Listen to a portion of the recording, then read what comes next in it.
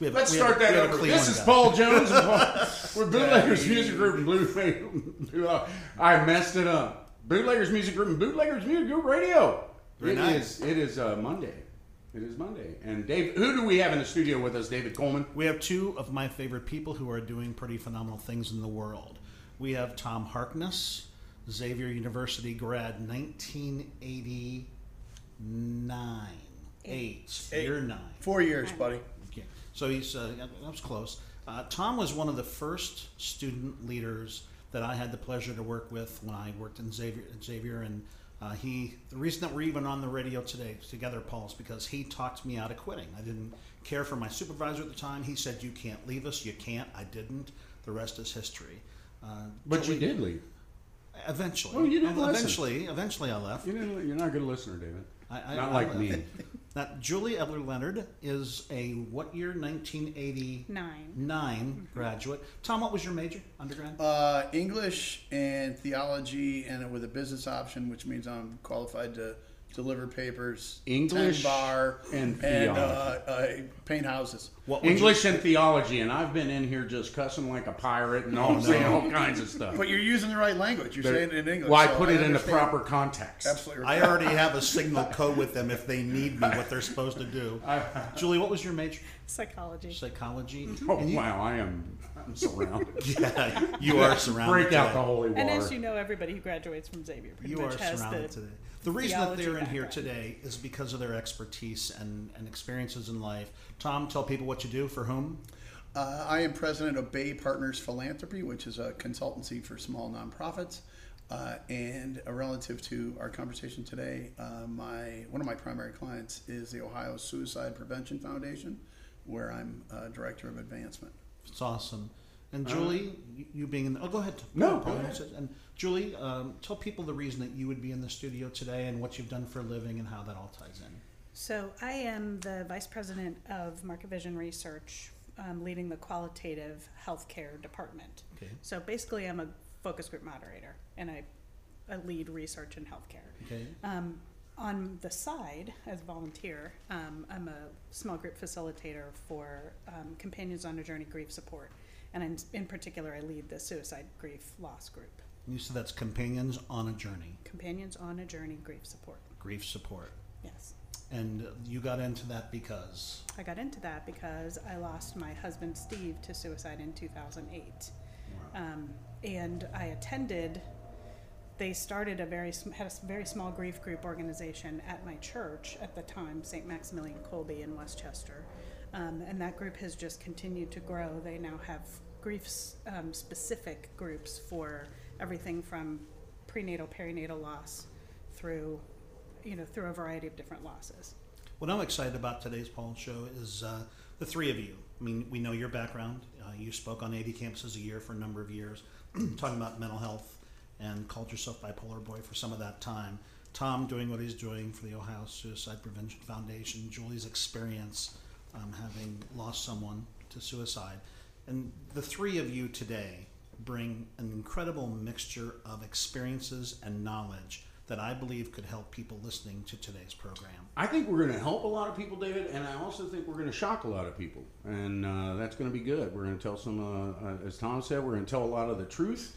And I think we're going to have fun. Don't everybody be on the downside, because I think we're going to have fun. Just like I said when I used to speak, we don't have to talk about this topic and be all down in the gutter. We're going to throw it in your face and see that there are people that are out there that you're sitting next to today at work, you're sitting next to on the bus, you're sitting next to that are going to need some help. So hopefully we're going to be able to encourage people to start reaching out and get to talking, put those smartphones down, unless you're listening to a radio station on it, and go from there. But right now, is it cool if I punch up a tune, and Please then we're going to come back in? And Absolutely. I'm going to, speaking of lifting us up, I'm going to play one called What You Feeling. This track was a gift from my buddy Bruce Daniels up in Honda Marysville. He's doing miraculous things up there, building theaters and all kinds of really cool stuff with the homeless and just helping people out. And he was building a music venue up there. And when I was amazed at what he was doing, and it's called Leon's Garage. And he looked at me and said, "You know what, Paul? Music is love, man. It is just, music is love." And on the way home from Marysville, Ohio, I came up with this, punched it up, sent it over to Turkey for Ulrich to come up with a composition. And it's a fun tune, and you'll hear we're bantering in the studio. So here we go. What you feeling? We'll be right back with our guests and David Coleman and Bridging the Gap. Bridging the Gap. Here you go. All right, guys, I'm on the 3rd fret, about 120 clicks, I believe it is. Cool, man. All right. Here you go, Bruce. Hey, Leon, you okay over there on that harp? You ready to go, man? Yes. Hey, Ulrich, you feeling this thing, man? I'm feeling good right now, man. Totally, man. All right, let's write one on the fly. Here you go.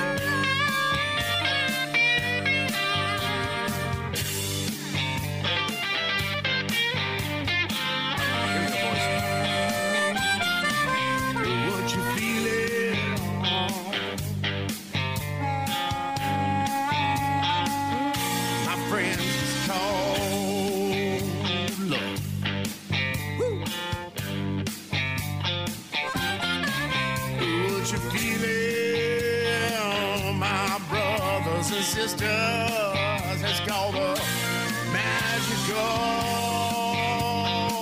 love. That deep down feeling that you have on inside is coming from the music sent from above. That rhythm. I feel that bass, I feel that guitar. How can you have any anger in your heart? You know you're doing this, man. It's impossible. Yeah, that feeling deep down inside your soul is coming from the Lord.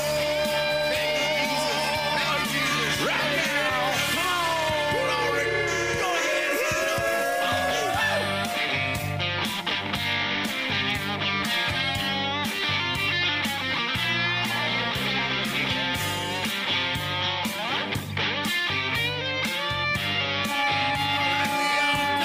it up.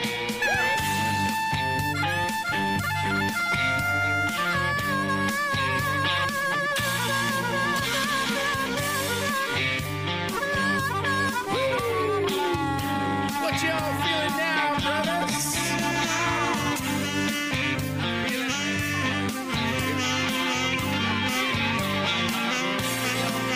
It's called love, man. It's music. It's universal. Yeah, it's a magical feeling, man. It comes from the Lord. It comes from the Lord up above, man. I know you're all feeling it now.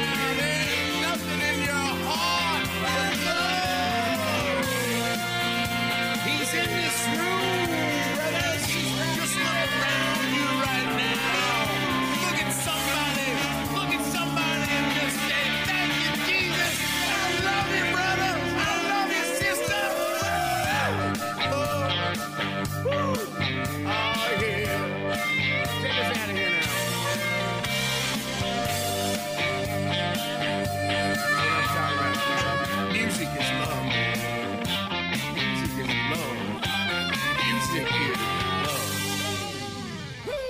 Woo! And music is love, brother. That's a smoker right there, Mr. Ulrich Ellison. And as always, if you go to Meet the Bootleggers on our website or any app, you can see who I'm talking about. And Ulrich Ellison over in Turkey smoked that one up on the guitar and just is a genius. And the guy's he's like, "Paul, this one's going to be a smoker, man." And yeah, he is. He just put out an album that's a tribute to Jimi Hendrix. And it's all Jimi Hendrix songs. And we have just been joined. This is Paul Jones with Bootleggers Music Group, Bootleggers Music Group Radio. I got it out that time. You did. And Nice we've got David Coleman in the studio. We just were joined by the Fulchers. David and his beautiful wife, Judy, in the house. And of course, David's guests. And we have Tom Harkness from Cleveland and nice of you to make the drive down today or last night, late last night. Late last night. Late last night. I've many times up and down I-71. I only get worried when I get to Washington Courthouse because it's the center of nowhere.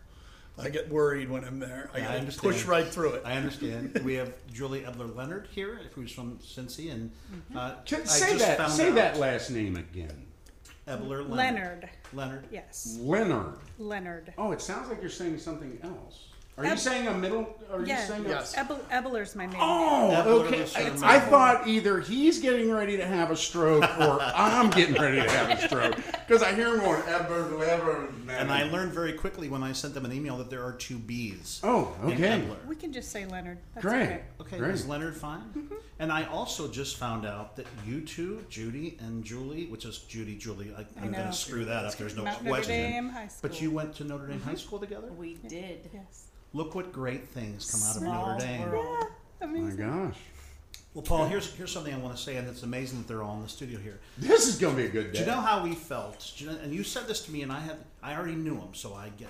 But you know how you felt when the Fulchers left the studio the other day, last week, when we taped last one? And you looked at me and you said, I just made 2 friends for life. Right. Huge ditto on what's about to happen. Yeah, and I want to get right to the meat and potatoes of today because of the topic and everything. I'm going to let David.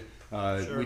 We did some introduction prior, so we do have some introduction prior, and I'm going to let you take the controls and let's just jump in here. I do want to welcome the Fulchers officially. I want to say welcome, Thank you for having us again. Mr. Welcome, David folks. Fulcher. We're glad to be back. Man, it's going to be a fun day. It's ain't nice to have you. It is. It's a beautiful sunny day. There Paul, you go, David. let me tell you why today is so important to me on this episode of Bridging the Gap is a few years back, I lost my 3 best friends within a 6-month period of time. Paul, you're one of my best friends too, but at that time, one of the 3 people where I was hanging out with, when your phone texts or calls, it's almost always them. When you're going to go hang out with someone, it's them. When you're talking about a football close loss or a win, you're celebrating with them.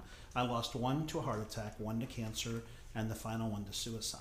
Mm-hmm. And that's why having all of you in the studio today is so important to me. And Well, Julie, and mental health too. Let's understand. And one of the reasons, I think one of the reasons the Fulchers wanted to come in is mental health really affects what they do. Because let's face it, the people that you're working with are facing some issues.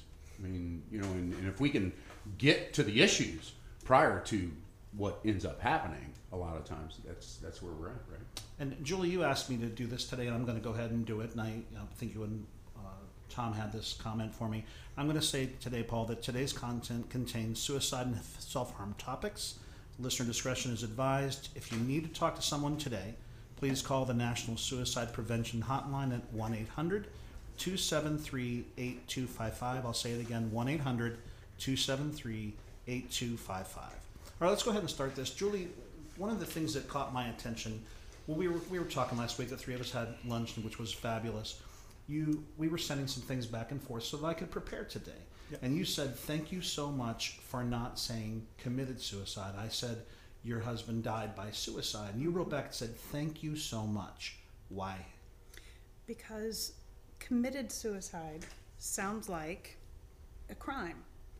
And in many cultures, it has been treated as a crime. In the Catholic Church, for a very long time, it was treated as a mortal sin. What we need to understand is that suicide is typically not a desire to die. The people who attempt, the people who succeed, are trying to get out of pain. It is the result of an illness, oftentimes, mental illness. Sometimes it is just an extremely painful moment, and there's a person who does something that's kind of impulsive. But more often than not, our understanding is that this is coming from a place of deep, deep pain. And so to criminalize that or to lay this idea over it, it just adds unnecessary stigma to a very highly stigmatized condition as it is. It's a nanosecond, man. It's when I spoke, I would tell people, when I speak today, I tell people it's a nanosecond. It's a second in time. I'm very blessed. I came out on the good side of the second. I came out on the good side of the second. A lot of people are not that lucky that they don't. As a matter of fact, I've come out on the good side of the second many, many times where I woke up and went, what are you talking about? I'm still here. Mm-hmm. I was like 15 bottles of wine, God. You know, so yeah, and you are right. I'm glad you clarified that. Well, she of clarified it for me. No, I'm glad you brought it up and bring that up because committed, died by, yes. Tom, do you have a take on that? I do. And Julie summarized it perfectly as you knew she would.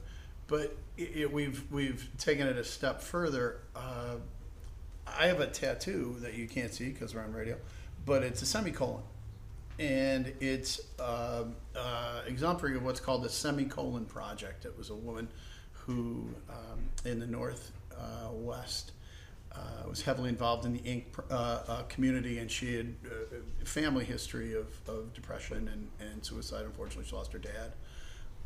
And she was trying to turn that into something that could be a positive, try and take that anguish and move it towards something that could help people out. And that's how she began, with the semicolon. And the semicolon, as an English major, this is pretty nerdy and wonky right now, but many of the other grammatical marks end the sentence. As you just said, Paul, they stop it. When somebody is in that level of pain and that level of trough in their lives, the best thing they can do is just keep going. Just keep going. Go for another day. Right. Because the world is gonna look different in another minute, in another hour, in another day. It just is. Go for even just to get to that next second sometimes is so hard. Just to get to that next breath sometimes is so hard. But you do have to push yourself. And what I always tell people is find somebody to talk to. Find, even if it has Raise nothing. your hand. Yeah, Raise your hand and just say, I need help. Yeah, For sure. I used to ask the people, David, and I'm looking at David Fulcher. If I needed your help, would you help me? Sure. If I asked you for your help, Judy, would you help me? Absolutely. Julie? 100%. In a hot second. Every day. You see what I'm saying? It's that. Sometimes it is really that easy. I agree. Tom, we're pretty honest on this show. All of us, and the Fulchers will tell you from last week that when you were a student, you were one of the top students. You were academically brilliant. You were one of my top student leaders. But you I were thought we were telling the truth. Listen now. I'm trying to help you. I figured your mom was listening. There's smoke coming out of you, Tom. So when you were working hard, you worked hard. I don't still to this day, I'm not sure over the course of my collegiate career I've ever met a student who partied harder either. So you were a work hard, you were a party hard guy. And Now here we're- you are sitting in front of me as the foundation president of the Ohio Well, Suicide Prevention Foundation. Something happened somewhere Yeah. that you're sitting in this chair. What happened? Well, I've lost, and just to be clear, I'm president of my own business, and I just did Suicide Prevention Foundation is a client of mine, but because the executive director is a guy named Tony Coder, who does an extraordinary job. I really, and we have a good sized staff, all of whom are capable, competent professionals. But what happened specifically was twofold. I saw an article in the PD. The state of Ohio commissioned by Governor PD DeWine. Plain Dealer. I'm sorry, the Plain Dealer is Ohio's largest newspaper in Northeast Ohio. It was an article about the state's first suicide prevention plan, the official plan that they had just commissioned, which, as an aside, we're the 50th state out of 50. So that's really got my eye. I'm like, how do we're like the 7th or 8th biggest state in the union. How do we become 50th in something this important? But the Suicide Prevention Foundation led it, put it together, and it resonated with me because I had just lost about 6 months before one of my best friends, Dan Best, who 2 years before had gone down to Washington to work in the Department of Health and Human Services to try and put some reality, some pricing, some facing to medical care. In other words, how much does a drug cost before you get it? How much does an MRI cost? Realizing that no one would buy a box of Cheerios, not knowing how much they cost, but they'll get health care. And Dan was sleeping about 3 hours a night. for a long time, and no one is exactly certain how, but it happened or why, but which will lead to a conversation we'll have later. But unfortunately, he took his life. Let me share something else you gave to me. I A want to share month this with before you. he was supposed to finish.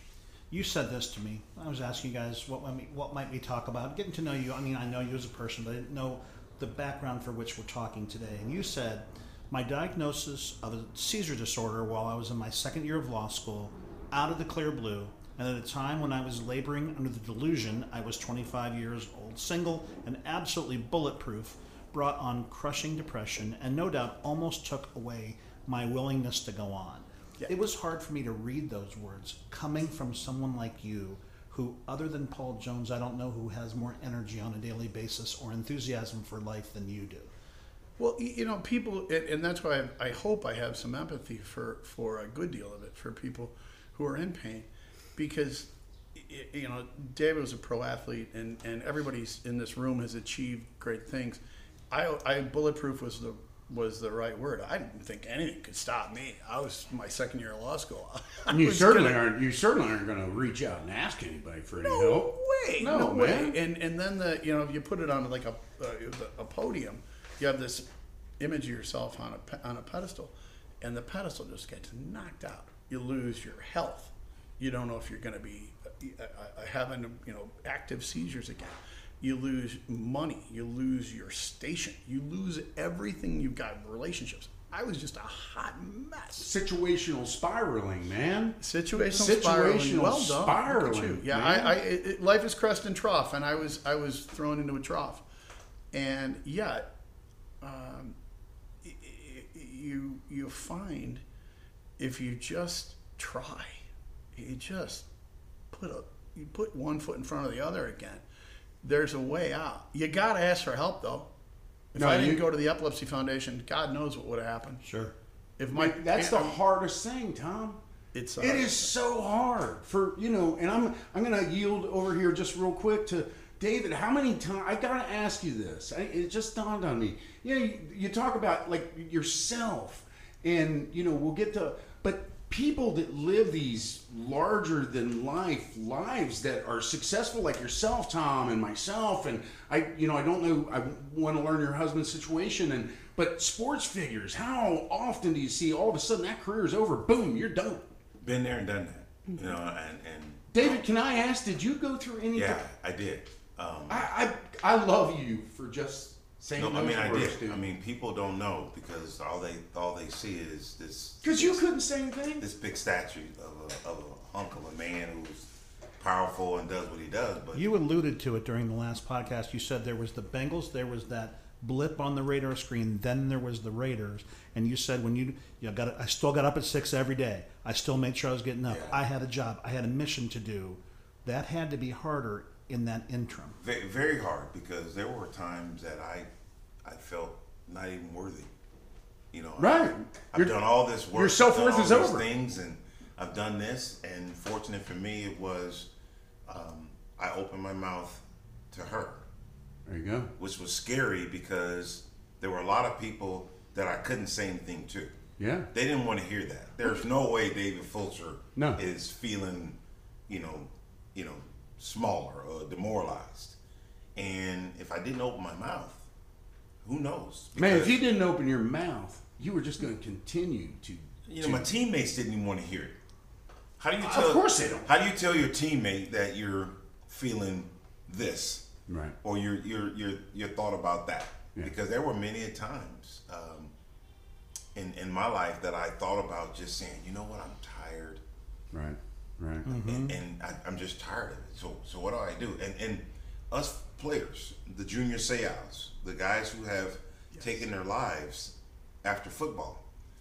Junior Seau was out playing in a charity golf tournament the day before with a bunch of his No kidding. buddies. Right. The tournament's over. He goes home, and now he starts shooting up the house, and he Well, take. And you ask hot yourself. people, and they can't wrap their head around that. And Tom, feel free. You're doing lots of sign language and stuff like that. And man, talk. Because that's what we're here to do. Well, let's let Julie. All of a sudden, what happens is, and I'm going to go right here, but what happens is, what people don't understand is he's at this golf outing and he's got his life back for a minute.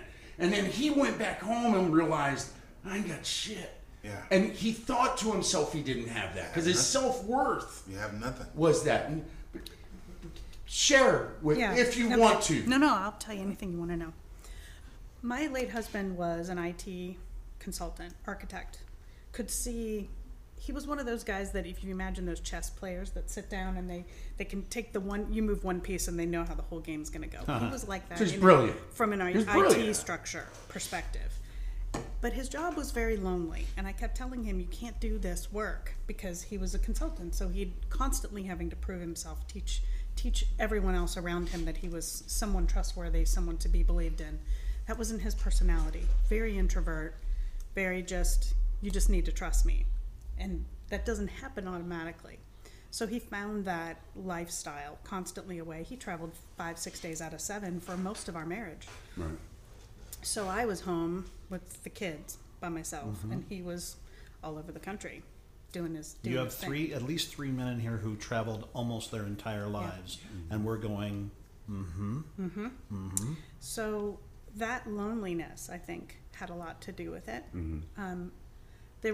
He started to have flashbacks to some things in his childhood he couldn't process, and when we met in college, he drank too much, and he did get into AA, did say, I'm an addict, and had really been on a strong path. By the time I married him, he had been sober for quite some time and remained sober for most of our marriage.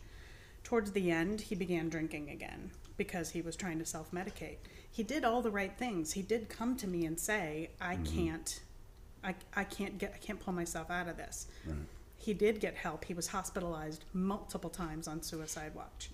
But the problem with, as you know, the problem with mental health is you start on a medication and then you have to keep building it up little by little, and then you have a terrible side effect and you have to back it back down, and then you try another one, and it's this game of hit or miss. And I've been through it with him, and I've been through it with all 3 of my kids, because you raise children in trauma. Right. That's a whole other thing. Yeah. His last 6 months, he went from being the person who was the rock of our family to somebody who terrified us. And I look back at that portion of my life, I can't even believe that happened to us. Yeah. So when you think about what happens in the mind, what happens to that person, they gradually start telling themselves, I'm a burden to everybody else around me. I was just getting ready to say, he watched himself change into a person. And even if he had, and again, I'm not going to use a crystal ball, but I've been there, where all of a sudden you have become this person that you don't like, and why should anybody else? And I'm going to do my family a favor, because I'm skating out of here right away. I've got my own opinions on a lot of different types of suicide, wins and wheres, but that to me it's very familiar. I've done it. Yeah. I've stared in the mirror and went, I'm nothing but burden. Julie, would you back up for a second? You said something that's so important, and there could be people listening today that need to know your answer to this. About 2 minutes ago, you said he became someone we were afraid of. Yeah. Someone listening to this right now has someone in their family, a friend, an acquaintance, a coworker, that they went from being a rock who could see 21 moves ahead on the chessboard to someone that they're now afraid of. What's their first, second, third step? What do you suggest to people who are listening right now who could be facing that exact same situation? I wish I had a good answer, because the answer today is garbage. I actually went to an attorney to say, what do I do? Because he's drunk and he's picking the kids up and he's taking them places. What am I supposed to do? And he said, you have to file for divorce. And I said, I don't want to file for divorce. And he said, you have to do that in order to get a protection order, and in order to put some protections in place so that there can be control over when he has the children by himself, unsupervised, until he's well. The system, man. So on top of that, I did what I was told, and the judge said he has to have supervised visits with the children. Guess who they put in charge of supervising those visits? Me. You. So I had to go sit with him while he spent time with our children. And you're already the bad guy. Oh, yeah. Because you divorced him. I didn't divorce him. We Oh, never you- ended you up were talking divorcing. about I filed to get the paperwork, and then I left it alone. But even that step, Yeah. I mean, he's already in a bad Well, place. again, using the Exactly. term spiral, right? Because and I used to tell people, all of a sudden, you begin to spiral. Okay, so and I equated it to falling down a shaft, drywall walls. It's a shaft. It's all drywall. There's nothing. You're reaching and reaching. And I used to tell people, you got to somehow kick. If you kick real hard, then if your hand's up, you're going to catch that hole. And if you can catch it for just a precise second, just to ask somebody for help and to slow down, because all of a sudden when it starts going out of control, that's what happens to our college kids. When they leave home at 18, they start making mistake. They start spiraling, start blaming themselves, and that's when it all just starts to explode. And that sounds like exactly what transpired. And, the system's just not set up. I don't care what anybody says. I'm jaded on it. I am. It's not set up. They're going to answer your question in 5 minutes or less, and they're going to send you on packing. It's kind of like medication to me. The doctor has no time. Usually the patient's lying to them anyway, and no time to figure out what's going on. Well, I will play a little bit of devil's advocate on that, only because 1 in 5 is a crisis intervention line here, business here in Cincinnati. We partner with them through the Reds. They're, I would say, immensely committed people. Now, there's layers to the there's so many legal variables. issue, and we oversimplifying it's a mistake, but these people, there are organizations that these people come to work every day, and they're deeply, profoundly committed people, and they do want to make a difference. We actually initially connected with them around the Bengals, around the Kicking the Stigma event and program that we did this past season. And it could have been called Kicking the Browns, but it was called I beat you to it. Tom, you're 6'2" and you're in the shape. Future's 6'5" and in He shape. beat me like I was a stole 3-time This is gonna be fun, consensus folks. All-American. Up next, Tom and David get the crap out of each other. I'm gonna take that pitch and let it go by. But in all seriousness, that's another function that we serve, in the sense of we're not at Ohio Suicide Prevention Foundation. We are not a crisis intervention operation. What we are is an organization that can help people who are struggling, who have somebody that they need to get help with. We can plug people into services around the state. I'll give you one quick example. Black Girls Smile is an extraordinary program that we work with and partner with. Free therapy for young teenage African American and underserved kids from 11 to 18. They get 6 months worth of free therapy. If there's anybody out there that needs it, just call. www.ohiospf.org. We'll have the stuff up. We'll make sure we come back with all this. And Tom, you know what's really interesting? That's just one example of 10 I can give. But it My is friend- so hard to get people to just reach out. That's the resources, they are there, man. More so than when I was 11 years old. That's why we're here. That's why we're doing this. And people understand this. If you're sitting listening to this, or you're listening within the past shows or something like that, and you know somebody is struggling, and I know I mean, you can't throw a dead cat without knowing somebody is going through a mental health problem, especially after the nut job thing we just went through for 2 years. Get them to either listen to this or get them some help, get them to reach out, and do not make them feel like lesser of humans. Because chances are the parent that's afraid to go ask for help, the parent's having a problem. Of course. Go start talking to some people. But we got to get people to reach out. I agree.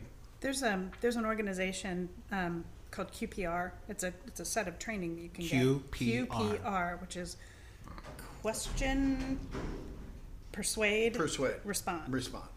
And everybody that's a facilitator with Companions on a Journey gets that training. So I'm certified. And one of the things that this training is designed to do, you can take it just like CPR training. You can go online, you can take it. Sure. The idea is to be able to recognize suicidal behavior, suicidal ideation, know when somebody's talking in a way that is indicating they're serious, or they're beginning to think about a plan, they're beginning to think about this as something that they're considering for real, not just, oh, I'm just going to kill myself, that kind of thing that kids sometimes say. Knowing when they're serious, knowing how to respond to that, knowing what kinds of resources to connect them with. That's And really the more great. we can help people see the resources that are there now, I don't think that that connection is everywhere that it needs to be. It's not. Everyday people Before need this to program know. is over today, we'll be crystal clear on what's available to people and how they get to it. And Tom, I want to say this: 1 in 5 was started by the wife of my best friend Get who out. died by suicide. I didn't know that there was a connection there. And we Once didn't know again, that you two went to high school together, and you It's didn't. a small world, guys. It's the a very world small continues to shrink during the show. I'll It turn does. over to you. It's unbelievable. I'm sorry, David. Are you going to music? Buddy, I am gonna punch up a song here real quick. I'm gonna play "Walk on Water," and this is a fun song. It's on our Project 2021. I'm gonna go ahead and this song means a lot to me, and I'm gonna go ahead and punch this up. And we'll be right back with everybody in the studio. I'm just gonna say everybody in the studio. The party happening in the studio. Yeah. So here you go. "Walk on Water," and we'll be back in 4 minutes 8 seconds. .99.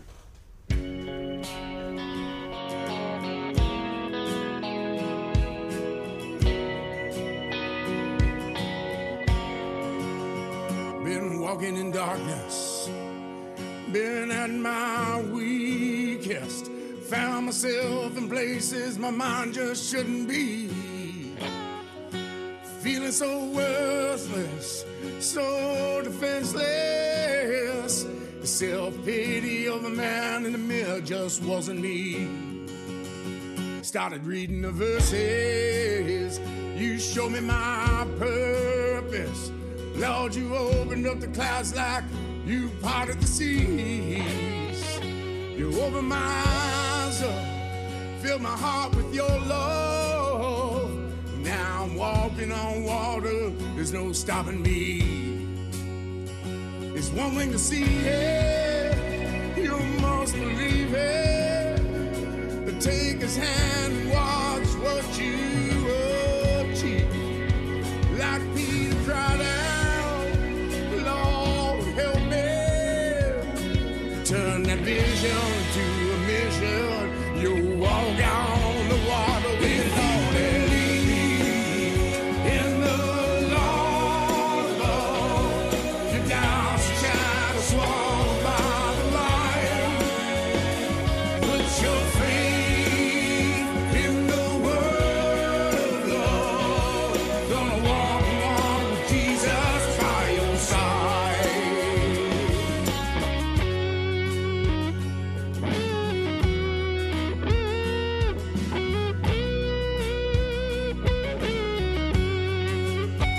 If you're like I was, feeling so lost, pick that book up, repeat after me. Lord, open my eyes up, fill my soul with your love. Send down that vision, Lord, of what you want me to be. Yeah, it's one thing to see it, you must believe it. Take his hand and watch what you achieve. Like Peter cried out, Lord help me. Turn that vision into a mission. Yeah, you'll be walking on the water with more than me. In the Lord above, your doubts and shadows swallowed by the light. Put your faith in the word of love. Gonna walk and walk with Jesus by your side. If you believe in the Lord above, your doubts and shadows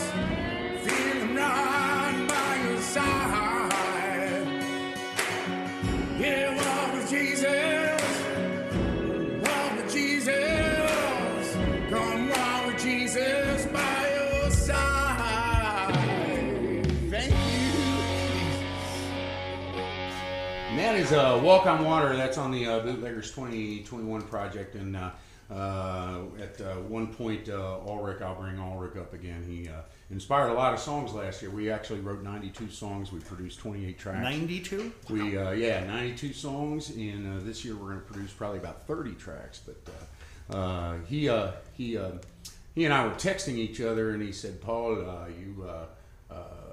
you're right now." And I always use his voice when I talk, but he goes, "Right now you're walking on water, man, and I think you need to write that song." And if you notice the first two lines in that song, it says, "I've been walking in darkness. I've been at my weakest," and that's where I had been prior to the music firing up for us. I was walking in darkness. I was at my weakness, and we were talking about reaching out. And to me, I was reaching out to my God, and he answered me, and I listened. And you got to, no matter how you got to. I used to tell people, I don't care. People go, "I can't even get out of bed." Well, you know what? Go get yourself a Great Dane. And when that dog gets up at 7 in the morning and needs to take a dookie, your ass will get out of bed, because other than that, the dog's going to dookie in your house, and that's going to be like a 220-pound man. This is called the Paul Jones Dookie method. It's the Dookie method of mental health, of getting out of the bed. I mean, that's how I got out of bed. I mean, if I had 2 Great Danes, so I got 2 Dookie messes if I don't get out of bed. Tom Harkness, David Fulcher, I have a suggestion. You take over the podcast and work with Paul on a daily basis, and I'll go be the she's the foundation president, and I'll she's go the into psychologist. prison. I do need your card. I don't think I have the capability the linebacker might. This Safety, made me a hit like a Paul, linebacker. what is your key to mental health? Get a big dog. Don't let him crap in your room. All right, let me get us back on task. Everybody's been pretty honest in here. I'm going to share one really quickly why I was so excited about today. And Fulcher's, with you being here, even adds to it, and Paul's expertise. 6-7 years ago, I was going through a really tough time. Going through a tough divorce. It was the first time I'd ever been without my children during the holiday season, ever. Their mother lived in New York City. We had divorced, and their mother lived in New York City.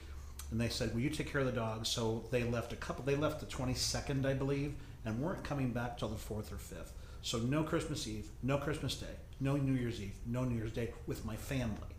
They left the dogs with me. I have 2 beautiful rescues that obviously rescued me.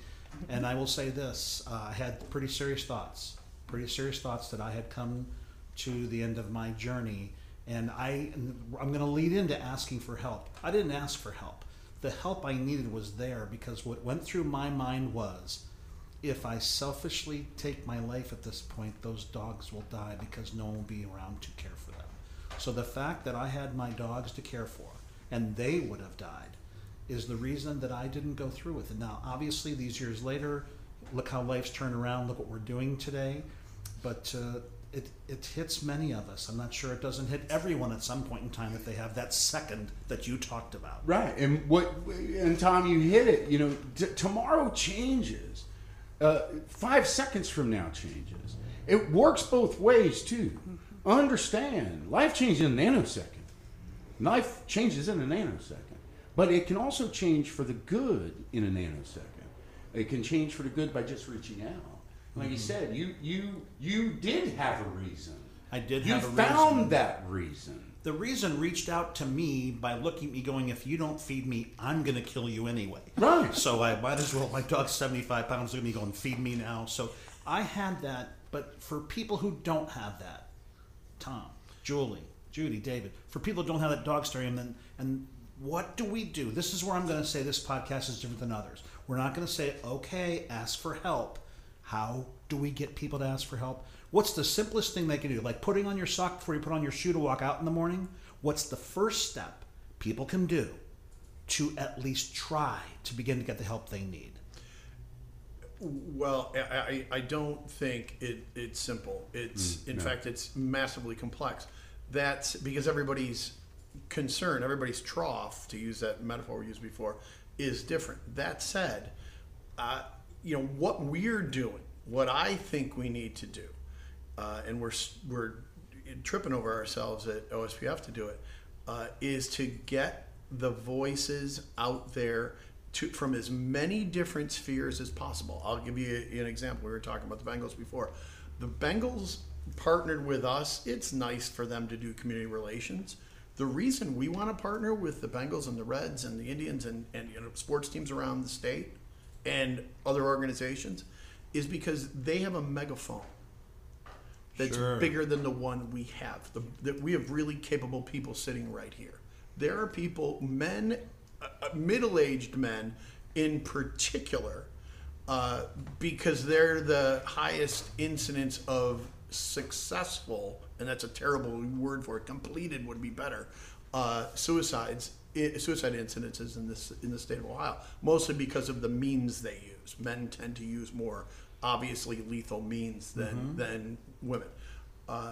One of the things we do is put their megaphone through Reds country and Bengals country to work for us, because it was fabulous when Kevin Love stood up and said, I need help. It was it's escaping me right now. Simone, the gymnast, Simone Biles.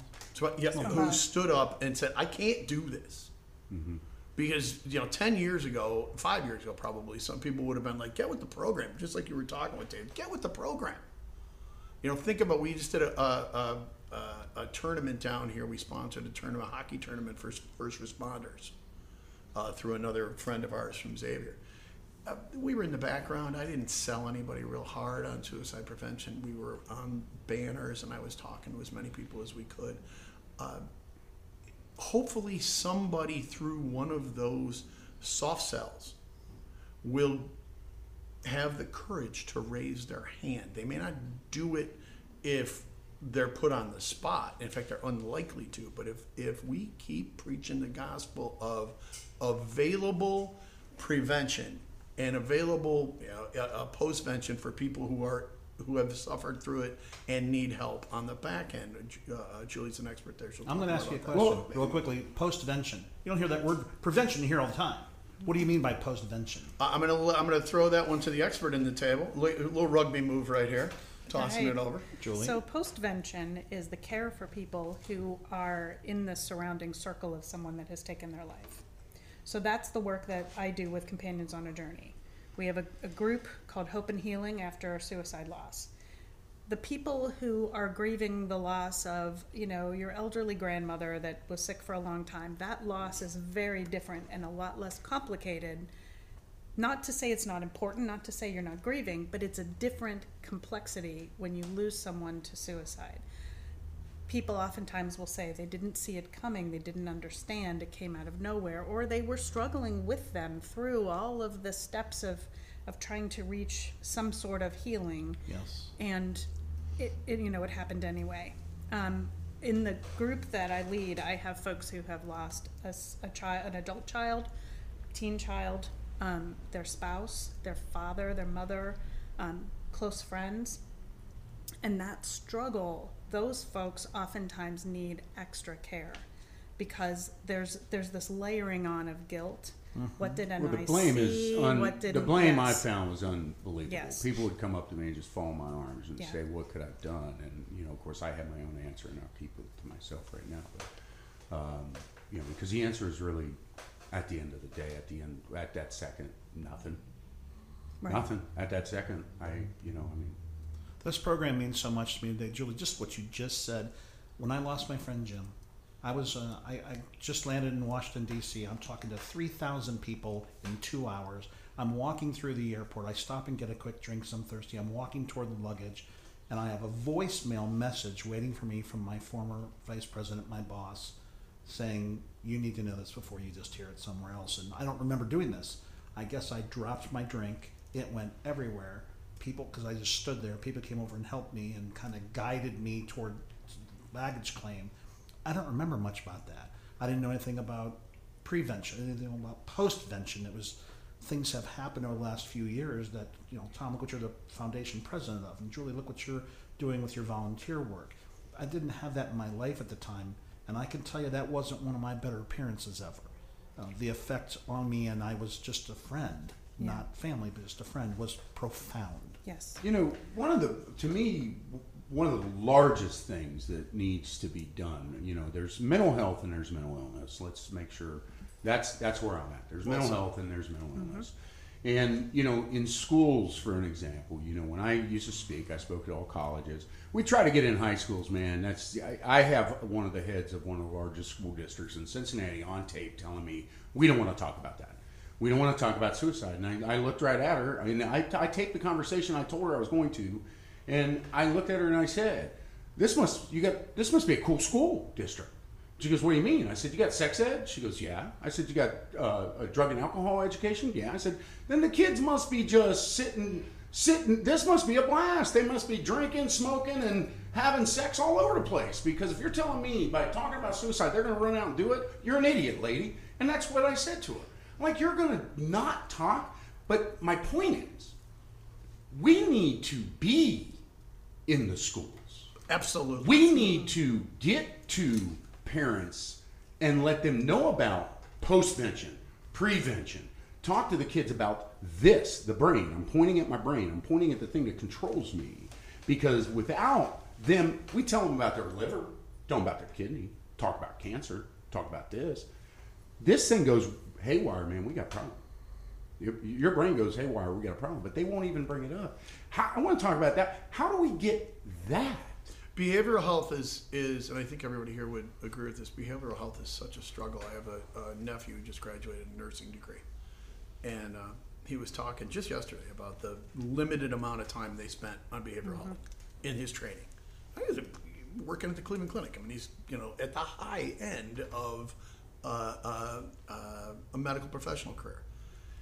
We give it short shrift, partially, I think, because we don't know a lot about the brain. You know, you reference Junior Seau and CTE, and you know, I played football and played rugby, and I have epilepsy, and when they open me up, it's probably going to be there. Regardless, people don't understand. Even, you know, neurologists, professionals will tell you they have a limited understanding of the brain.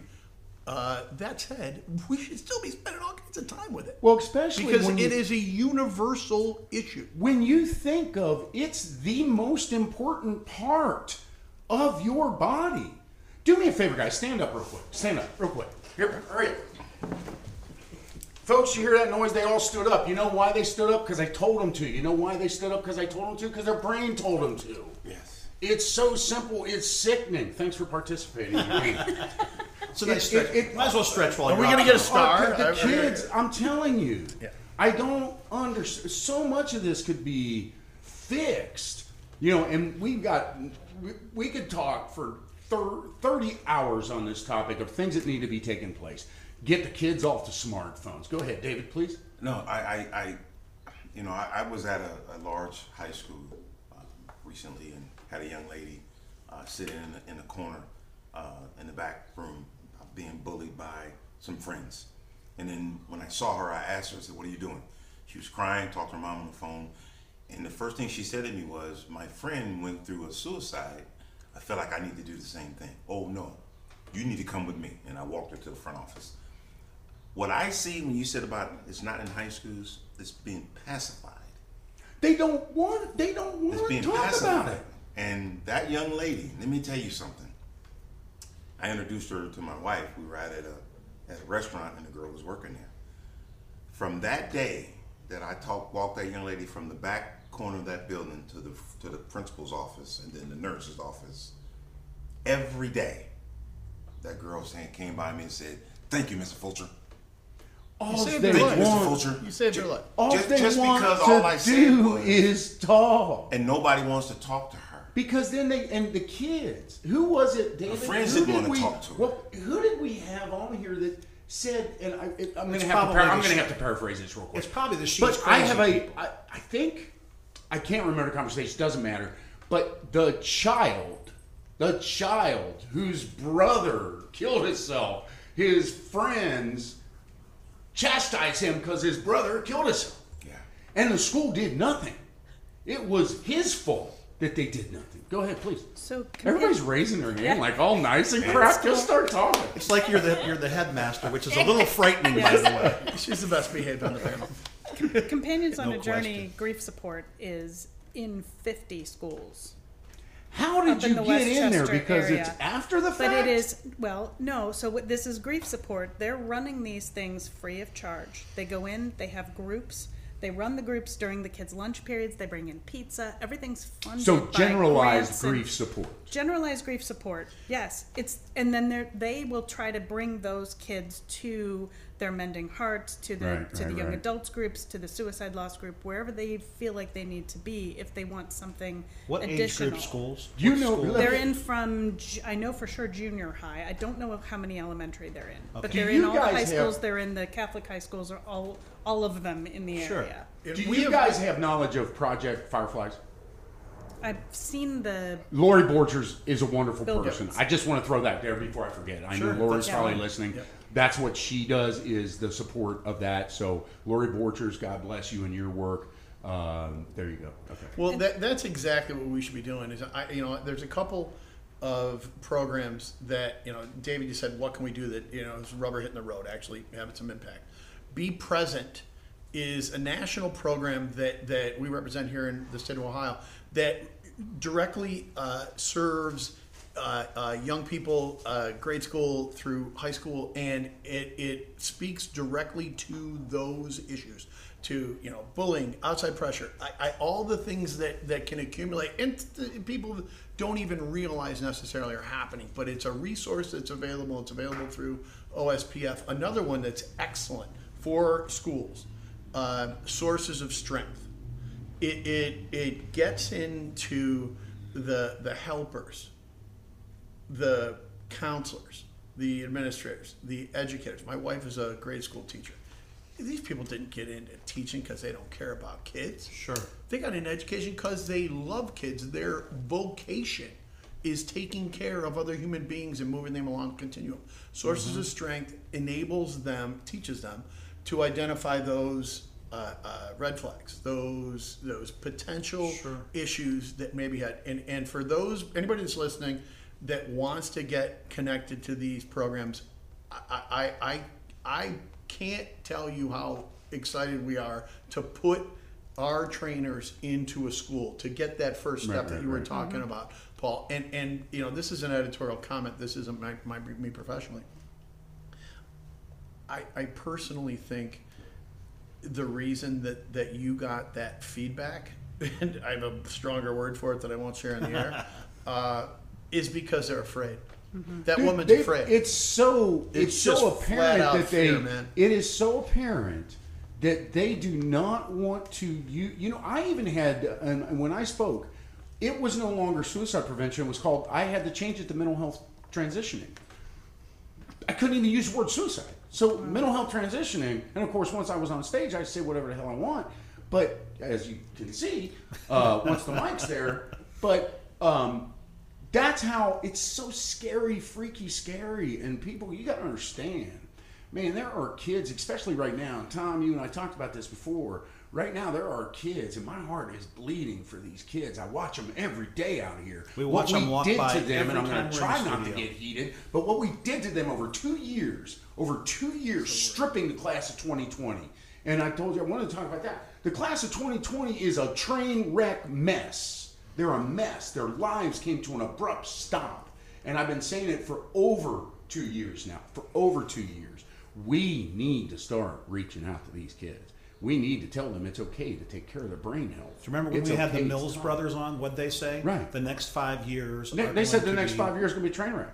And David, let me say something. David Fulcher. I'm going to backtrack for a second, folks. And if any of you have something to say about this, please do. Yeah, and if anybody's got any questions, you can text me at 513-407-4807, 513-407-4807, 513-407-4807. David, I'm going to go back here for a second. I'd like all of you to chime in here because it may hit for you as well. I've been doing relationship work for 30 years, and I do what I do, and I do it pretty well. And just like Paul said, after a show's over, people line up like a receiving line at a wedding, and for 2 more hours, I'm not. This is not scientific. You can't go on Google and go David Coleman's research. But here's what I've learned over the course of what I do. Men have a tendency to measure their self-worth based on what they do and how well they do it. Women have a tendency to measure their self-worth based on who they are as a person and the difference they're making. When you were done with the Bengals and there was that blip before you went to the Raiders, You were like, I'm not worthy. And I can't tell you the number of times. And why am I saying this, Paul? You lost a multi-million-dollar business in 16 days, something like that, correct? You're not alone. I can't tell you the number of people who are reaching out to me on the internet, etc., saying, I'm not the same person. No, man, there's people just not talking. They're not, because they're afraid of what their friends are going to think. They're afraid of what people will judge them. They're angry. I'm still pissed. I am. I thought I had it all gone. I'm still mad. David, And let me ask you this, Fulcher. There was that, okay, Bengals are done, a little bit of a blip. Now I'm with the Raiders. That blip, we always talk about the dash of our lives. We're born, the dash, we're done. The dash is that little dash, the blip between your two jobs.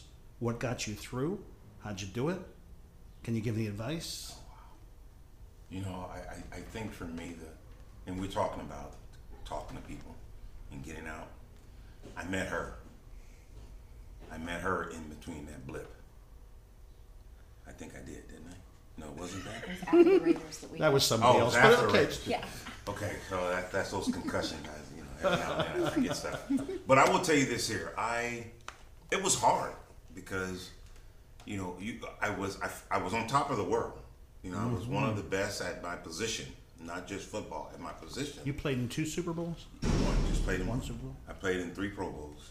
I was Player of the Year as a defensive back. And that all happened in the 88-89 football seasons, the Super Bowl year. And then you go from here to there in a matter of a nanosecond. And it was, well, what do I do now? What do I say? And it was like, for months I was like, now what do I do? Where do I go? And then all of a sudden I get that call back to go play with the Raiders. And then I was still here, even though I was back at the peak of playing football. And ironically, the team you wanted to draft, that drafted one spot after the Bengals. The team that I wanted to go play for, and I don't say this like I hate the Bengals, but the Raiders was my hometown team, and they didn't pick me because the Bengals did, and then the Raiders picked up safety right after me. They didn't even use 15, 20 seconds of their 3 minute, 5 minute of time. They picked the safety, and but then it was, like I said, we have to be able to communicate and open up our hearts and talk. I couldn't talk to my former teammates about anything that was happening in my life because, Cry me screw a her, river. blah blah blah, whatever. You're soft. I even still have a former player of mine saying I was a soft guy because I don't do what they do. One of the things for my safety of my own life, I'm never going to call you as soft, just so you know. But see, the people that know me know that I give you the best answer I could always give, and I give it to everybody. When my daughter, who's now 27, I got that right, who's 27, when she was 3, 4, 5, 6, 7, 8 years old, hey, that's just my dad. And I heard that, and I'm going, you know what? I am a dad. I play football, but I am her daddy. I'm her husband. She's my wife. Oh, we're a football player. No, I'm David, the husband, the father. That humbling experience, David, for me, I spoke to 15,000 people in Louisville. There was a table. People are coming up asking me to autograph things. My daughter was working at the table and she goes, "You want my dad's what?" Yeah. So it humbles you very much. And what it did for me is that it brought me to a point where, you know what? If I can just communicate and talk to the people that know me, I'm going to be all right. There's I'm hearing something that just keeps cycling and cycling, and it's called TALK. When you're having an issue, no matter what it is, you do have to reach out. I find it hard sometimes for myself.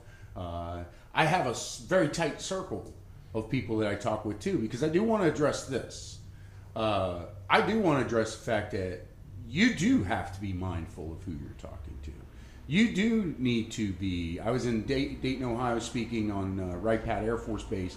Had a 3-star general hugging me, crying, say, "Who am I supposed to talk to?" We do have to be mindful. And also, when you're selecting the people to talk to, make sure it's people that you know you can count on their advice, and or at least they will, maybe not even advice, but they will listen without spreading the word, because no matter what anybody says, we can talk about stigma stopping and all that stuff. Guess what? That's a farce. Ain't going to happen. Not in our lifetime, I do not believe, because people still think somebody's got a mental health problem, they're crazy. I'm fighting you on that, but go on. I want you to fight me on it because Yes, I honestly We're gonna wrestle about that. buddy. Tom, I want you to, because here's my wrestle. Here is my. I've been doing this a long time. You will always have those people use what you tell them against you at some point. Be selective, and until we start educating people as a young child, brain health is never going to change. Well, but that piece of it, you got right to the core of it in a sense that when you start and what the messaging comes out and who you get it from, who you trust. Every one of those things, what I'm hearing and what I heard from David and I heard from Judy talking about the athlete support group, it's fear, right? Being overcome. I have two girls, one's just out of college, one's in college, and I coached them both, and every kid on those teams will tell you, if the only thing they heard from me, they learned was fear is the enemy. Right. Fear is the enemy. It's the enemy from keeping you talking, keeping you from trusting, keeping you from bringing yourself to other people because you're not going to be accepted. It's so elemental.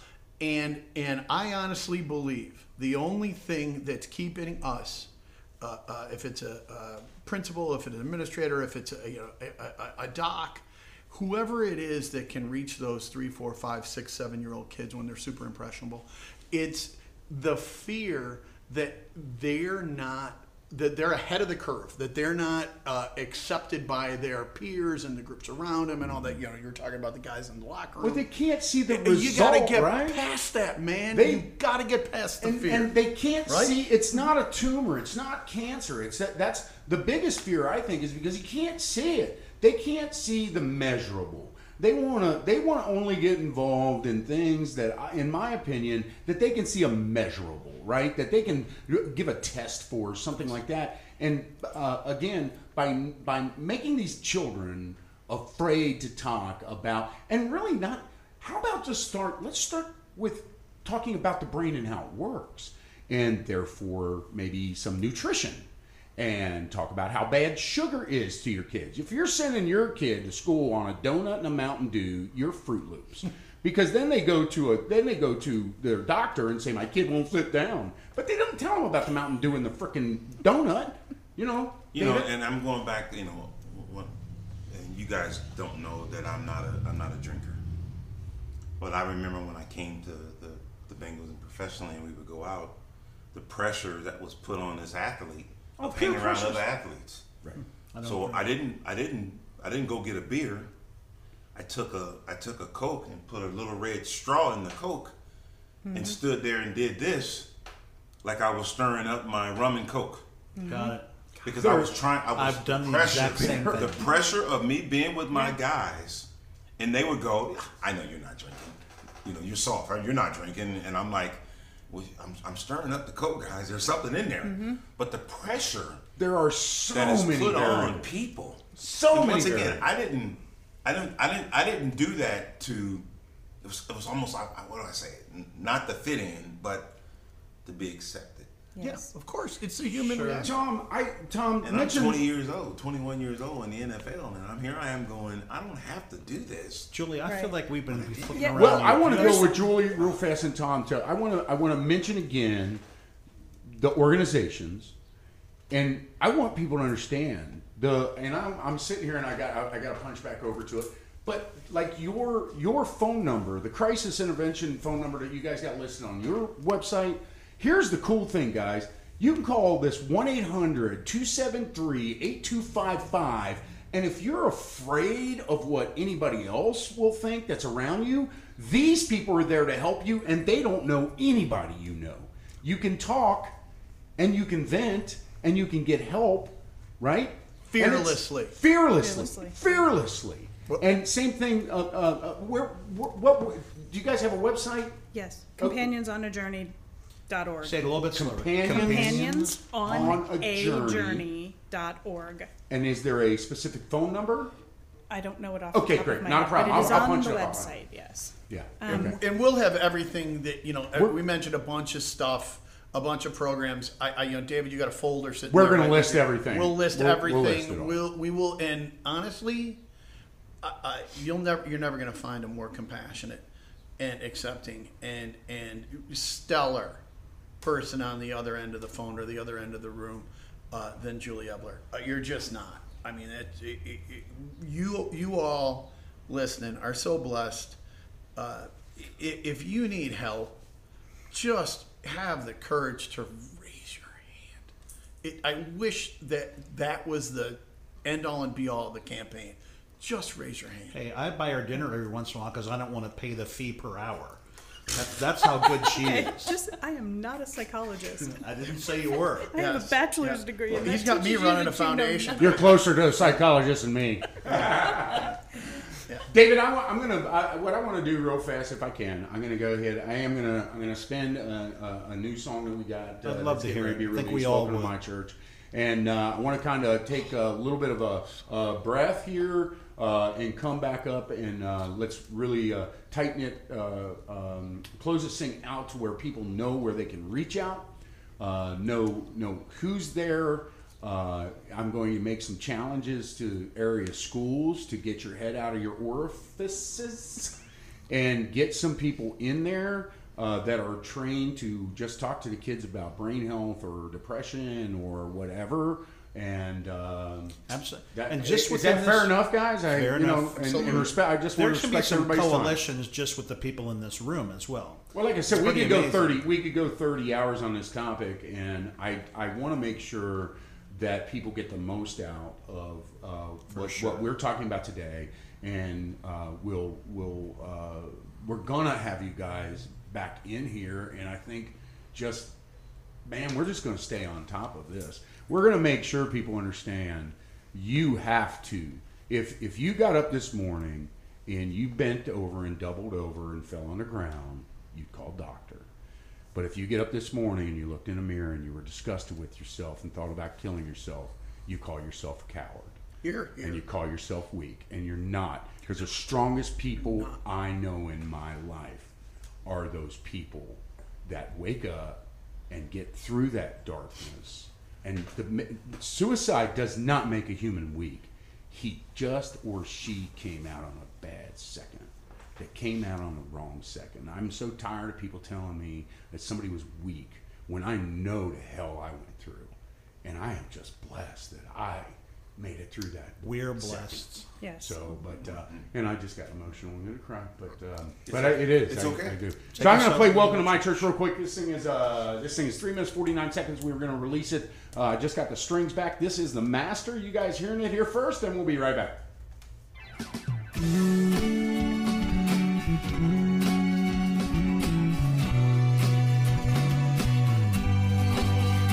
Welcome to my church.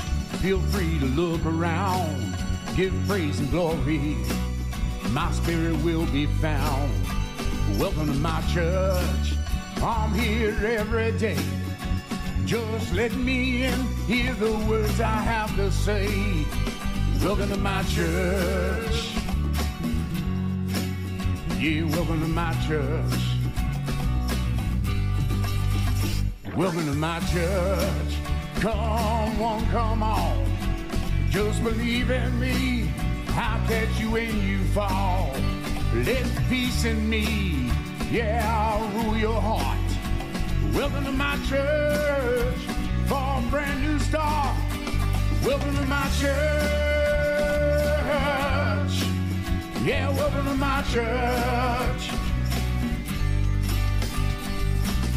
When two or more gather in my name.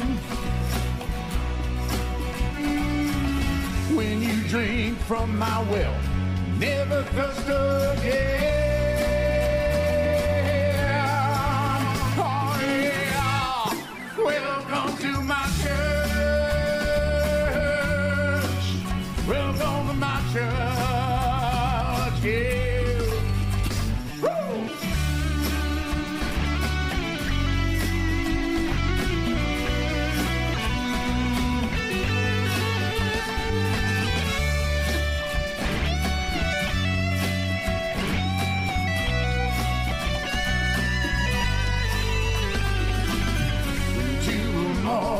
gather in my name. Come drink from my well, you'll never thirst again. Oh yeah, welcome to my church. Welcome to my church, yeah. Welcome to my church. Find no religion here. Yeah, I know your past. You do not have to fear. My forgiveness shown by the love I share. Welcome to my church. I'm so glad you're here. Welcome to my church. Yeah, welcome to my church. When two or more gather in my name. Oh yeah. Come drink from my well, you'll never thirst again. Oh Lord, welcome to my church. Welcome to my church.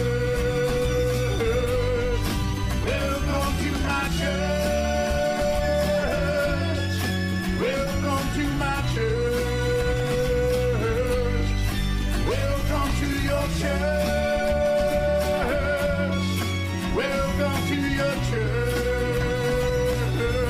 Ah, welcome to our church.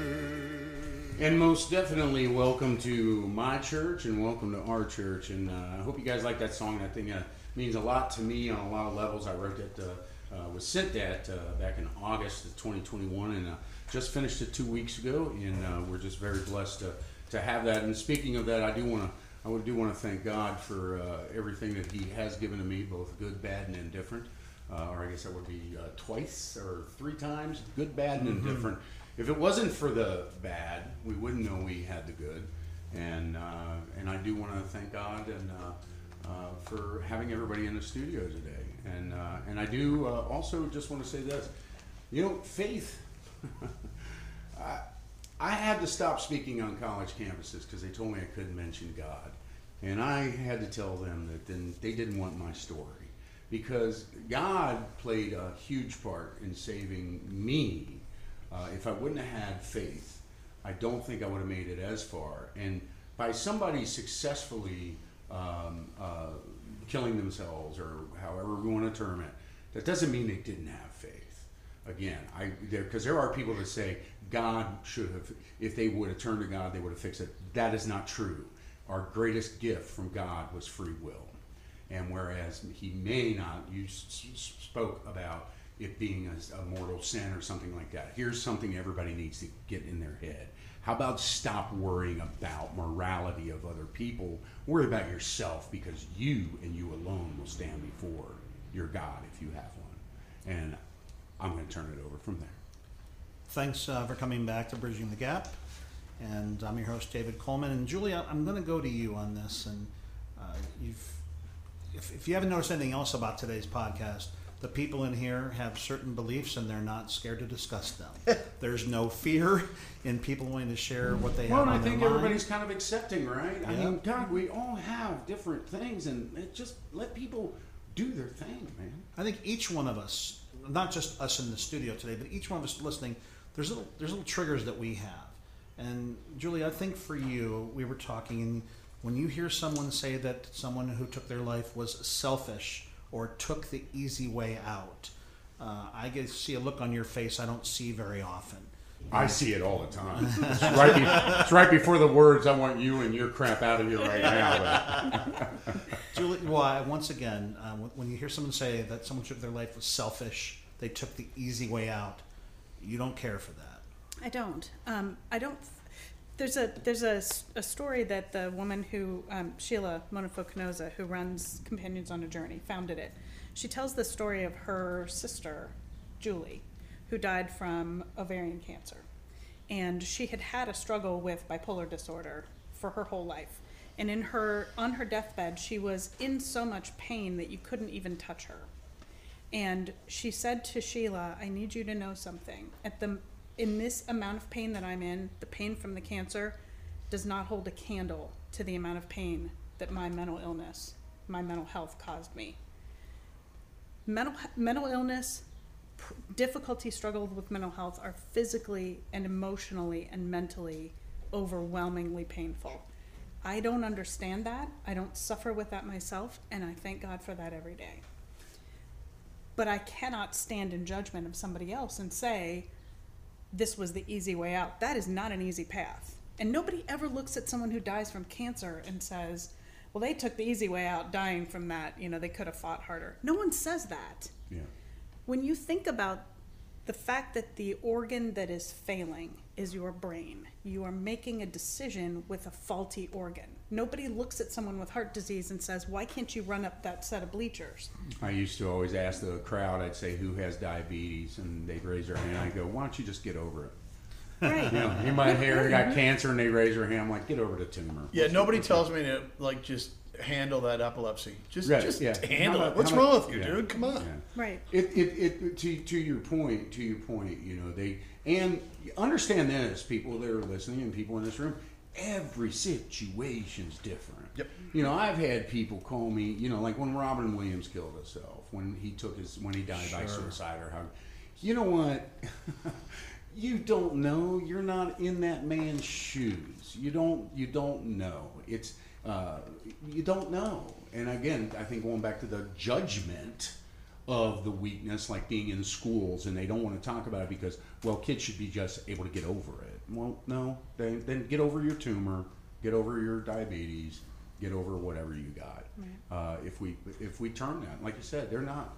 That gets my goat when somebody says Absolutely. they took the easy way out, or You know- the weak, or looking at, and you said something, and I'm just going to throw it to you, looking at the survivors and going, "You're such a strong person." Mm-hmm. What was your reaction, Julie? We said that. You Right. say. Well, I mean, really, what choice? I suppose I could go that same path, but really, what choice do you have but to be strong? You have to stand up. You had kids, right? You put one foot in front of the other. My kids were 9, 6, and 2 when Steve died. 9, 6, and 2. And I had to explain suicide to them. I had to explain why he took too much medicine, which was the way we explained it. He overdosed. And try to figure out how to put their lives back together. I needed to move on. I needed to restart my career. I'd stayed home with the kids. I mean, it was a lot. So that I don't look at that as me being strong. I look at that as what choice did I have? Well, the sun comes up, right? I mean, you know, when my father died, my mom was like, you know, sun's coming up. Mm-hmm. You know, get back to work. We went back to work that day. Exactly. We went back to work 2 hours after he was zipped up in a bag. Paul, I have a question for you before I ask my next question. How much more time do you want to go on this podcast? You know what? We're in overtime. I say, why don't we do this? Why don't we do about another 15 minutes, Okay. folks? And then what I'm gonna do, because I want to respect everybody's time. I want to explain something in the app. We're gonna re-air this at 7 in its full, and then what we're going to do is I'm gonna dice it up into 2 sections. That way, people have 2 once it's on the playlist. Sure. I want to make sure everybody gets a chance to listen to this and to share it, and but I want to make it manageable. So if we go, 10, 15 more minutes, That's beautiful. Go ahead, we'll close out. Make sure everybody knows. Again, I think what you guys are saying to me, and I think the Fulchers included here, is talk. Reach out. Easier said than done if you're somebody sitting in the abyss. And I know you, Paul. Within 3 weeks, when we come back in, Fulchers, when you're back in for the next session, you come back in for. He'll be releasing talk.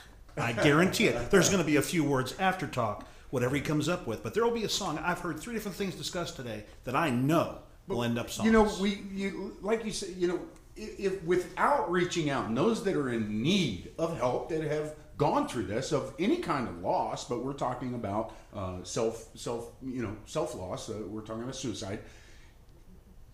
Reach out. You need to reach out too. You need support. You need to talk to somebody. We don't need to. I'm going to be honest with you. I didn't even think about those people. Didn't even dawn on me. Mm-hmm. You're in my face right now. Remember we were talking about a buddy of mine saying nobody talks about mental health. Yeah, they do. until it affected you, you didn't give a crap. And guess what? I'm sitting here staring at this beautiful woman who went through this, and I never thought of you. Man, it's floored me, actually. Julie, I want you to help others. And here's what I'm going to do. I'm going to put the spot on you here, and I'm going to ask you to do it succinctly, thorough brevity. You just said 9, 6, and 2. Mm-hmm. I know that over the years your children have faced some things, and I think that you believe part of that is the residue from how to get through it. What have you done? People who are going through the same. I'm going to ask you to be succinct, thorough brevity. Take people from where it was to where it is now, and any advice you can give. I came from a psych background, so I reached out to every possible. My kids were in therapy immediately. I was in therapy immediately. I was in groups. We did Fernside Center for Grieving Children. I took myself to... Say that slower. Fernside Center for Grieving Children. Thank you. They are a wonderful organization in Cincinnati, similar to what Companions on a Journey does. And I went to them for me and just tried to reach out and connect with as many people as possible. There were people in those groups who were further along in their grief journey that were able to give me light, give me hope, and give me practical stuff. What do you do with the paperwork when you sign your kids up for school and you got to fill out the dad's name? Mm-hmm. All of that stuff. Wow, I never thought of that. That's what I'm here for now. That's why I talk about suicide as much as I do on Facebook, because I talk about losing my husband. I want the widows to reach out to me. And I make those connections. You have to speak up, and you also have to pay attention to what you see other people going through. Mm-hmm. When you notice something, say something to the person. Heck, just hi. How about just hi? I mean, we're seeing it right now. I mean, we're talking about suicide, but we're also seeing a lot of grief of loss. There's a lot of grief of loss. Guess what, everybody that's ordering all their crap from Amazon that you just put your neighbors out of work because you don't go to their stores no more. When you know they lost their job, talk to them. Because I guarantee you they're depressed. Mm-hmm. You know? So, and Tom... That's the courage we were talking about. I mean, it really takes courage to reach across a divide. And it seems so simplistic, and somebody would say, it's a misuse of the word courage. It's not.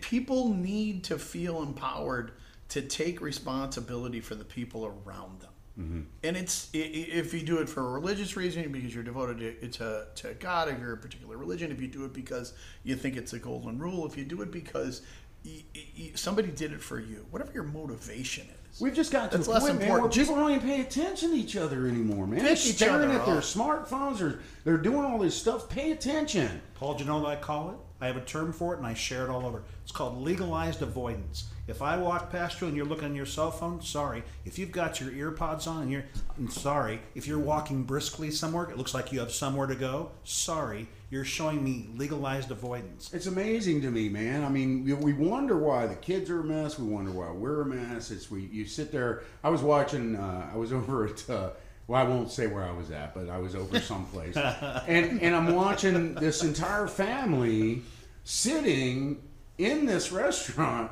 staring at their phones together. I mean, didn't even look up. I mean, and they were posting on Facebook or Twitter or Flapchat. They'll text each other from the table. Yeah, exactly. You know what I mean? But, it's crazy. Mr. David Fulcher, I want to ask, what advice do you have of people that are in your world? Because guess what? I'm hoping that some professional athletes and or college, I mean, I would imagine same thing with college athletes, that not everybody goes to the NFL or the ABC or the JLQ or LMNP. So not everybody gets to the big show. So those college students have to be going through some sort of withdrawal when some sort of life change.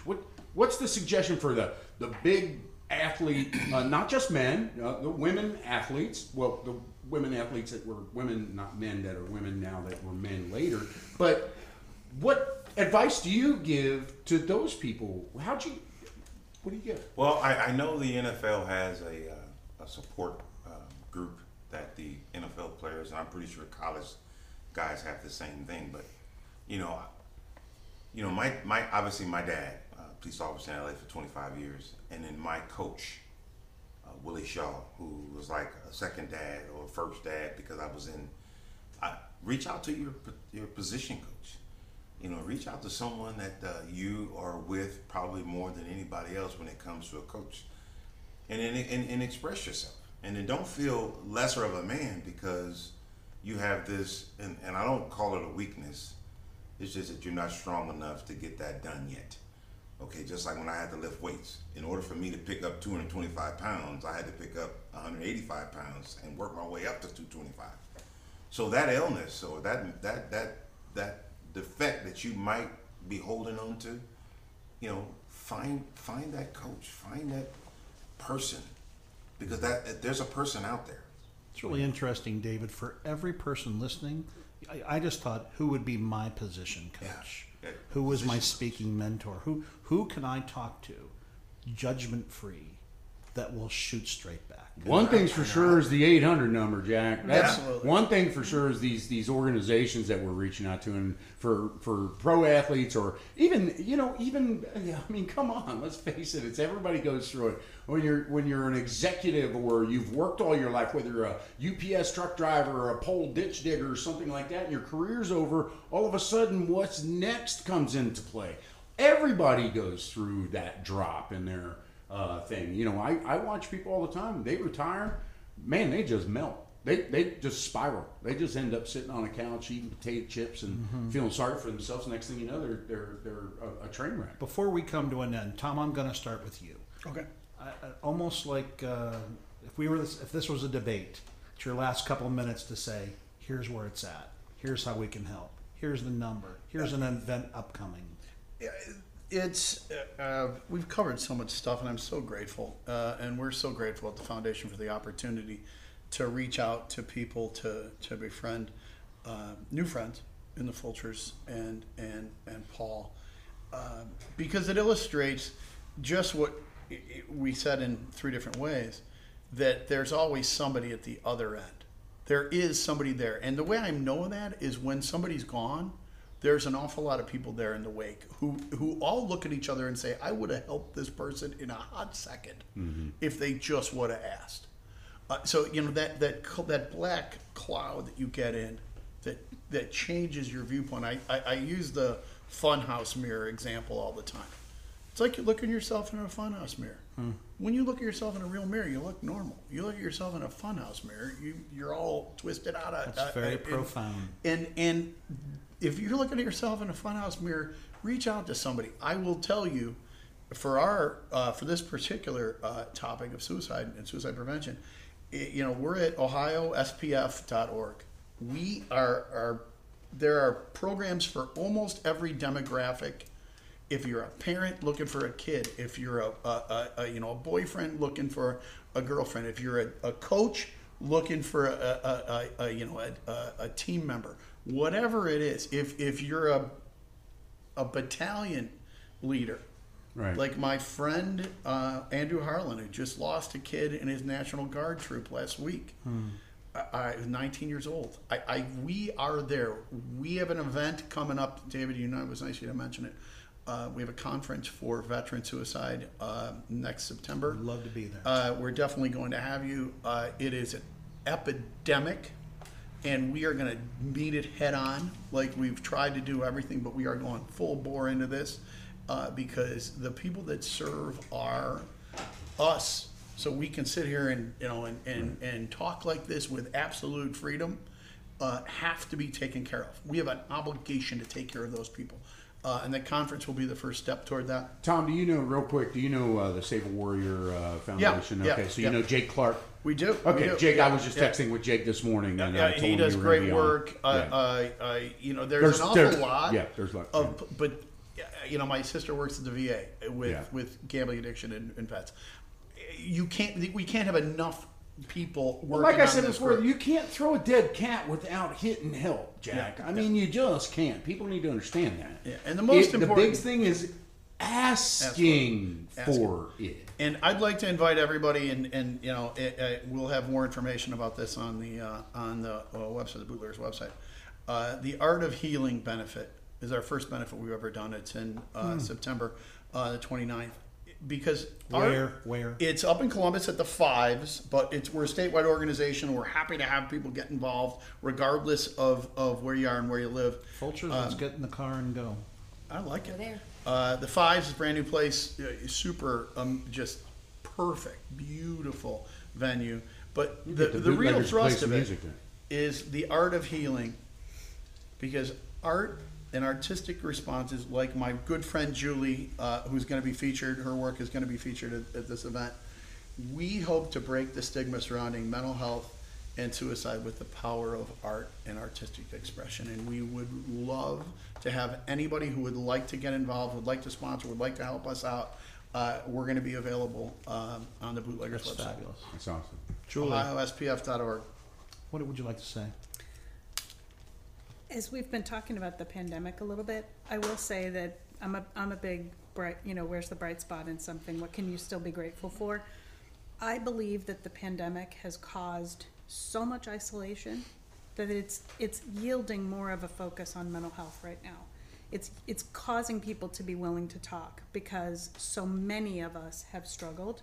So if there's one bright spot coming out of all of this, I think that impetus to speak, the motivation to talk to one another and to reach out. That's the first thing. Second thing I would say is not everybody has people in their immediate circle who they can talk to, that they see in their family, in the people that are supposed to love and support them. Not everybody has that. Well, we also Or they learned may that not- through the pandemic. or they may not- Family's not yes. always. And they may not think that they have somebody there. But again, to Tom's point, when that person is gone, there are so many people around them who come out of the woodwork and say, I would have helped. Mm-hmm. They don't always get the response that they need. So it's not only about reaching out, but it's about reaching out to the people, as Fred Rogers used to say, find the helpers.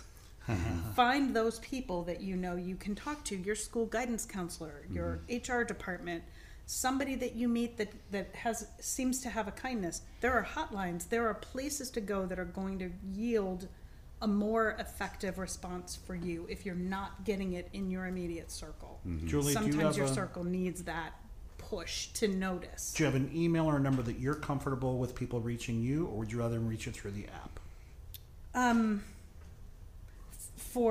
Just to reach you. Oh, If anything you said today Sure. resonated with Well, them. what's your? Do you have an email that they Yes. can direct to? I would be happy to. Great, go It's ahead. Julie.Leonard, Leonard, 1010 @gmail.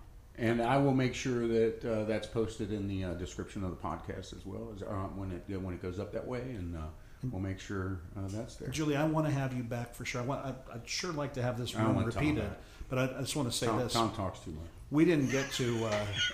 I know there was a story. There's a pretty profound story about after your husband died and feelings in the house and the effect it had on you and being able to help your husband transition on and the effect that had on your family. We sure can't go into it now, but I believe would make a pretty compelling story for people to hear. Compelling is the understatement of the month. That is. Tom that story Tom will kept looking floor at me you. with a mouthful of food wide open, just staring at me while you were.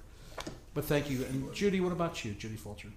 I just want to reiterate the talk. Reach out to someone. It could be someone in an elevator that you just look at and say, you know what? You have a smile on your face and I need help.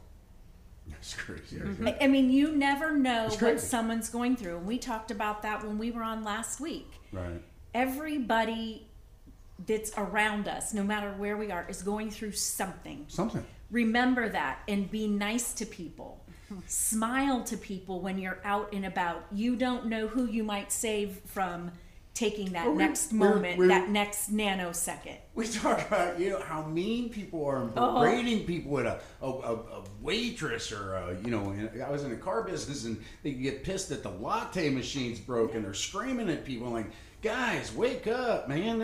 Everybody's got a battle. Everybody's fighting something and you're gonna bitch to me because your latte's cold. And it's gotten worse since the pandemic. You go into restaurants and they don't have enough. enough help, and they're taking it out on the waitress who's doing her everybody best job. take the toilet paper. I couldn't even get toilet paper. I had to wash my Yorkie 3 times a week after that. Poor little guy. Welcome to the Paul Jones Show. I just went back to Dookie again. Didn't There he went to I? Dookie. I think Dookie Howser is back. I just got accused of talking too much. Are you kidding me with that? Tom Harkness, there's something I want you to understand. For once in your life, outside of David Fulcher, who is a walking angel, but for the rest of you with Paul in the same room, you're angelic. Do you understand that? You're angelic. Well, let's go to David Mr. Fulcher. What would you like to say, David? Oh man, I was in the y'all's conversation. Find your go-to. Find your go-to person. Everybody's got a go-to person, somebody out there. Find that person. Yeah. And just, open your heart and talk to them. And it could be a family member, it could be a friend, it could be somebody that you just see walking through the building that you notice and you see them.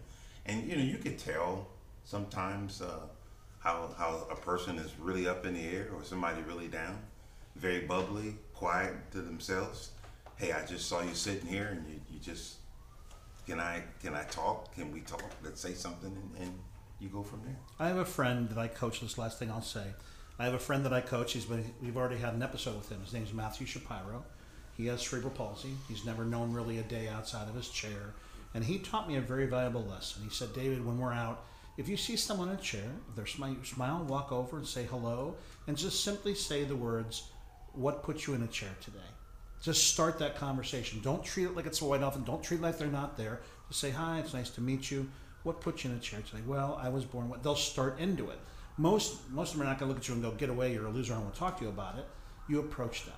And in a nutshell, what I'm saying to people is, and Judy, it's really interesting. You're on an elevator, someone's smiling, going, you're smiling, so I'm going to tell you I'm having a rough day.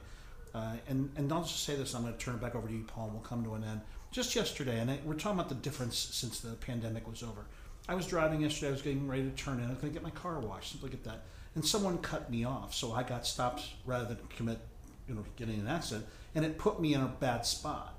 A car coming the other direction that could have easily went around me figured that I was being impatient and got as close to me as possible without hitting me, cussed me out, and then went past me.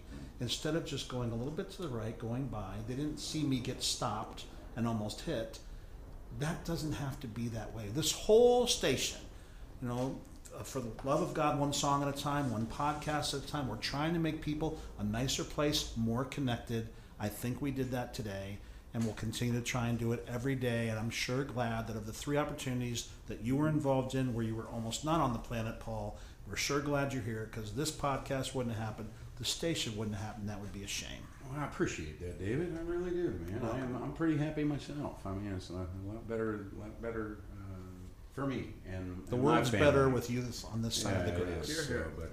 Hey, I want to just thank everybody. I want to thank David Coleman for his show, Bridging the Gap. I want to thank everybody that's in this studio today. It's a plethora, and it's growing. I mean, eventually we may need to get a bigger building and have some bleachers and stuff. I'm thinking about theater seating. Can we do theater seating? David. And maybe we can get Jerry Springer in here if he's still around. Does he still live in town? I don't even know if he exists. Does he? I think so. But that would be fun, actually. Yeah. I got to tell you, we were down at what was that restaurant down in downtown Cincinnati? The chef ran the restaurant. It doesn't matter. But You're talking about the French one? Yeah, Robert. No, right, yeah, John Robert. Jean Robert. He was parking his car. This is years ago. He was parking his Rolls Royce, and my wife and I came out after eating dinner. And as he got out, I said, "I'll take that for you, Mr. Springer." And he gave me the keys to his Rolls, and I took off down the street. And the valets chased me, going, "He doesn't work here. He doesn't work here." But, ironically, when I got back, he tipped me, but he wrote a check, but I wasn't going to bounce it. I wasn't going to cash it. So the good thing is you now have the Mills Chief brothers that can get you out of jail. That's exactly it. So I'm going to take us out of here. I'm going to take us out of here with a song. This is a new song that was written and performed by my new buddy, a man dear to my heart, Pastor Bob Neal, and it is called Words. And listen to this song, because basically what it is telling you is watch what comes out of your pie hole. I know I don't have much of a filter, but you do need to watch what comes out of your mouth. And with that, is that cool? I'm going to spin That's it. Thanks for being with us on this episode of Bridging the Gap. And I'm going to Folks, spin thank you very this. much. I'm going to go ahead and spin it, and then we're going to go back on autopilot, and you can get this at 7 p.m. Eastern Standard Time on the station right here. And then also tomorrow morning at 7 o'clock, it'll be listed on the Past Talks. Thank you, sir. So here you go. Words by Pastor Bob Neal.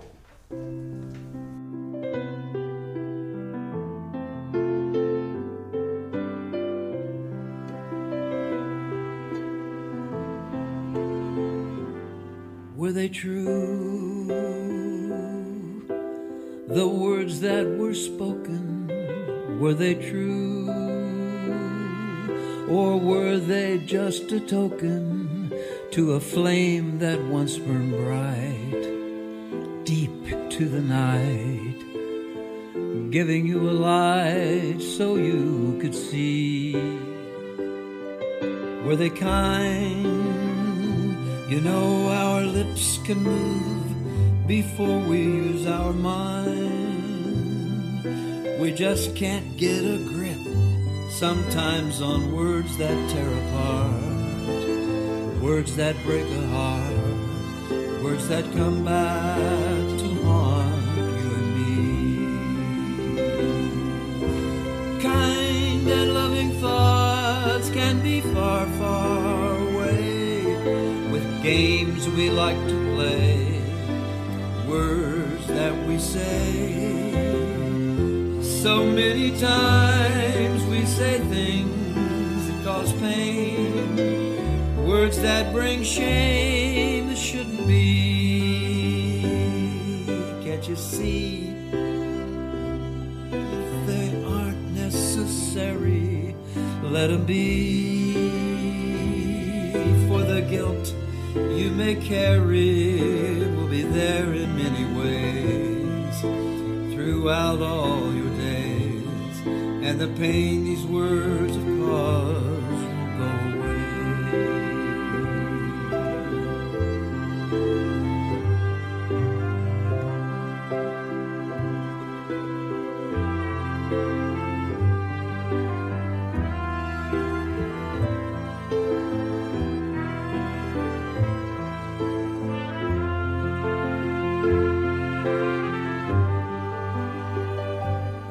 Were they true?